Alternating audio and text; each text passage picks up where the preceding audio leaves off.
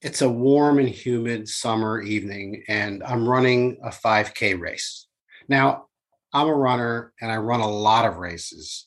I'm not very good at it. I don't win, but someone once told me, like, man, you runners, you never stop. And that's what I'm thinking about as I'm running the race. This night, I'm running even slower than usual because it's a course that goes through the woods, so it's on trails, and I don't really like running on trails.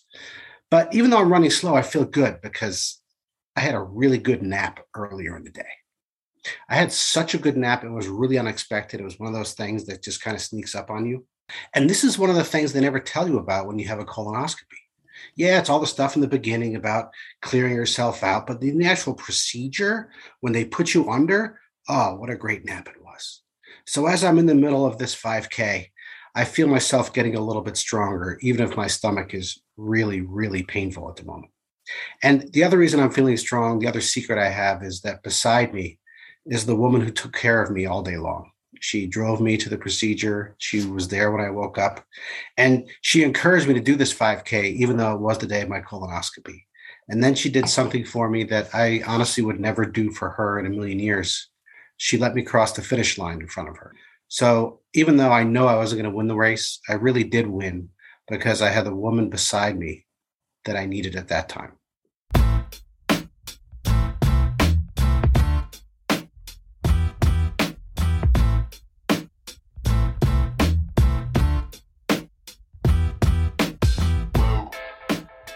Hey there, and welcome to Grit, True Stories That Matter. Grit is a weekly podcast about stories, the contemporary personal narrative kind of story, and the people that craft and tell them. Why, you ask?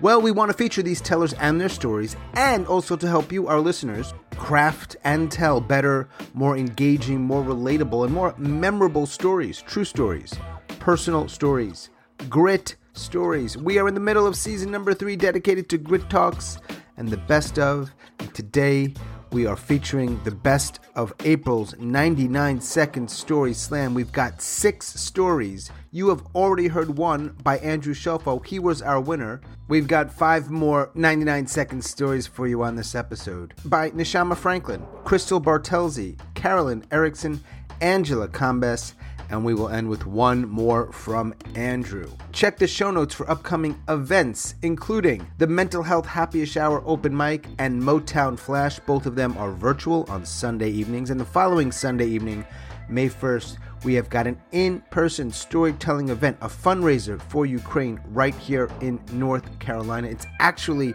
a hybrid event, and we are still potentially looking for storytellers who would send their stories to us via video. So please message me as soon as possible if that is something you are interested in learning more about. And I will be making an announcement fairly soon about what's in store for season 4. Stay tuned for that. But let me not get ahead of myself right now. 5 more 99-second stories. Have a listen and let us dive in.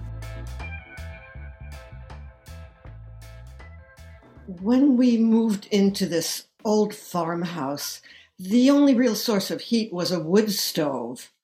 And it's a drag sometimes to make a fire. But I had a secret.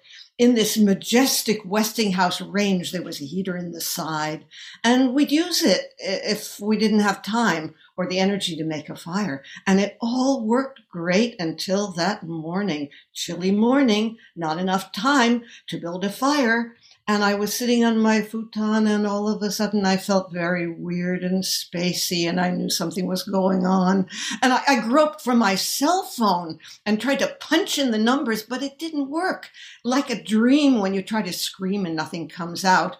But I had the presence of some kind of mind left to fall off the futon and crawl 8 yards to the landline where my Luddite mind still worked, and I punched in the numbers, not 911, but my cousin who lives across the driveway, who's an EMT.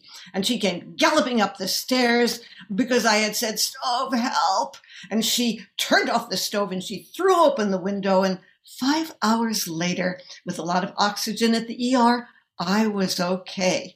Now, I had thought of that Westinghouse range kind of as a household god, but I don't worship that god no more. You don't want one that might just kill you.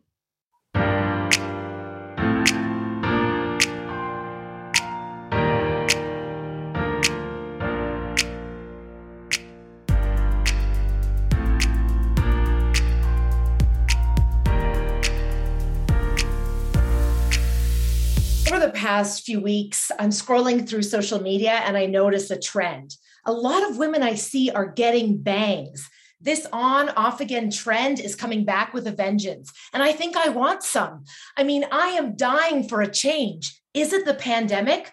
I come across a tweet that reads, personally, I think wanting bangs is never about wanting bangs. And if you want bangs, you should seek therapy first. Yep, this speaks to me, and I've been dying to find a new therapist. I mean, bangs are polarizing. This hairstyle sits in the love it, hate it sector of the beauty world. One wrong snippet, this can end in disaster. I'm at the hair salon.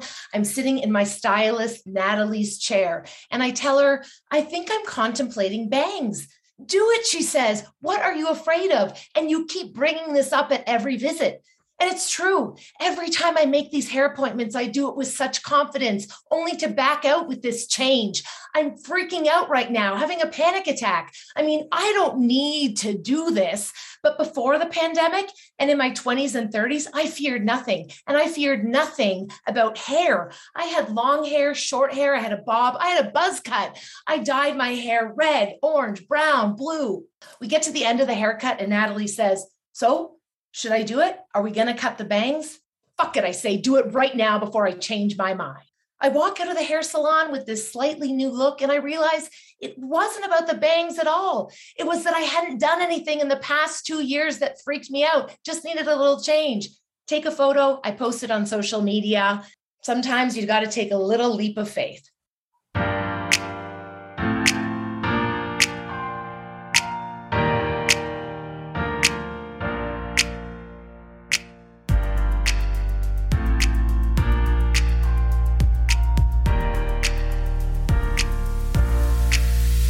I'm 7 years old, and my 11-year-old neighbor, Tommy Will, has just found under a bush in my front yard the mail that I've stolen from everyone on the street. I started stealing 3 days ago. It's fun. Look at the house, take the mail, put it under the bush, do it again. After 3 days, the grown-ups realize they're not getting mail. Somebody must be taking it. Nobody thinks it's me. I'm the good girl on the street. We play school and I'm the teacher and I really like being the good girl. The mothers blame Susie Quell. She lies and her parents drink and they scream at each other late at night. It must be her. Well, I know it's not her, but I can't say it's me. They all think I'm the good girl. Well, now Tommy has told on me and I'm so scared. My parents are mad. They want to know what I was thinking and I have no idea. But I have to take the mail back one house at a time and say, I'm sorry. And the grown-ups are nice.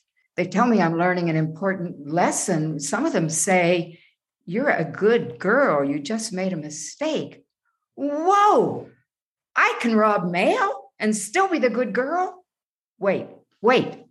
I can rob mail and still be the good girl? What is a good girl?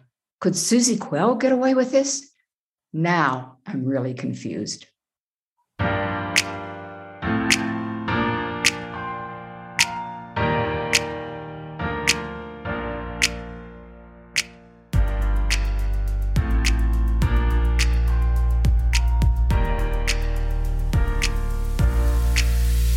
In a couple of weeks, I'm going to Portugal. And so I'm doing the thing that I always do, which is try to learn a little bit of the language. I've got the words for apple and bread and man and woman and car down. I can't yet ask how to get to the bathroom. That'll come later or not, because I'm not really good at language. And if you're going to ask me a question in Spanish, I might turn around and answer you in really bad high school French. A few years ago, I went to Peru. And I was out in the afternoon. I was hot. I was tired because it was late in my trip and the altitude was starting to get to me. And so I sat down on a bench at a bus stop. A few minutes later, an old man came and sat down next to me and he started to talk. And I realized this isn't even Spanish. This is Quechua. I can't even answer in bad French. And so I go, he leans over and he puts his hand on my knee. And then he picks up my hand and he points at the back of it. And then he points at the sun. And then he points at his own hand, which is brown and wrinkled. And he points up at the sky again. And I realize he's trying to tell me I am way too pasty to be out in the South American sun in the afternoon. And he is right. And so we laugh and we continue the conversation with just gestures and expressions. And then the bus comes. He goes to get on it and he turns and he waves to me. I might try to learn Portuguese, but if I fail, at least I know that the best conversation I've ever had when I'm traveling actually didn't include any words at all.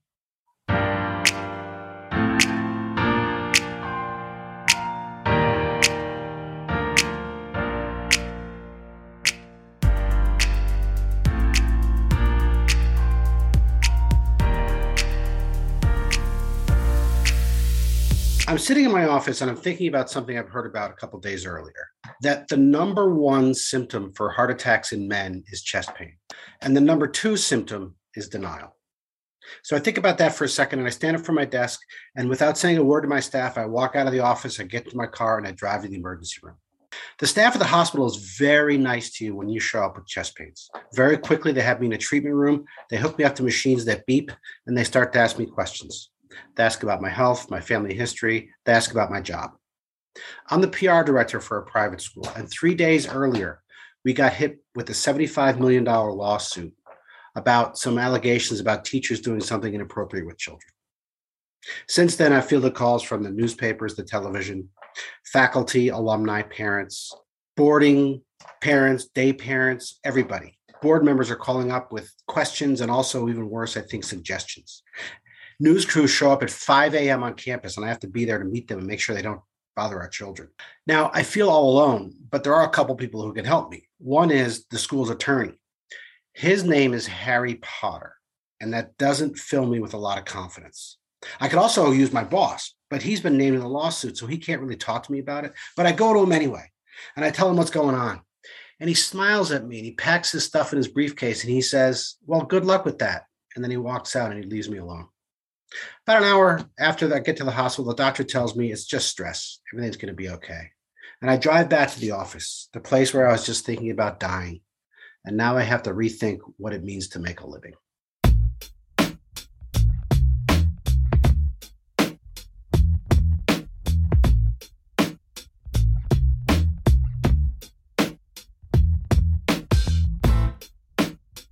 As always, thanks so much for listening and all of your support. Special thanks to Andrew, Nishama, Crystal, Carolyn, and Angela. Appreciate your stories. Check the show notes for upcoming events, including the Mental Health Happy Hour Open Mic, Motown Flash, and our fundraiser for Ukraine right here in North Carolina, which is a hybrid event. So check them out. We would love to have you join us or participate in some way. That is all for episode number 78. Boom.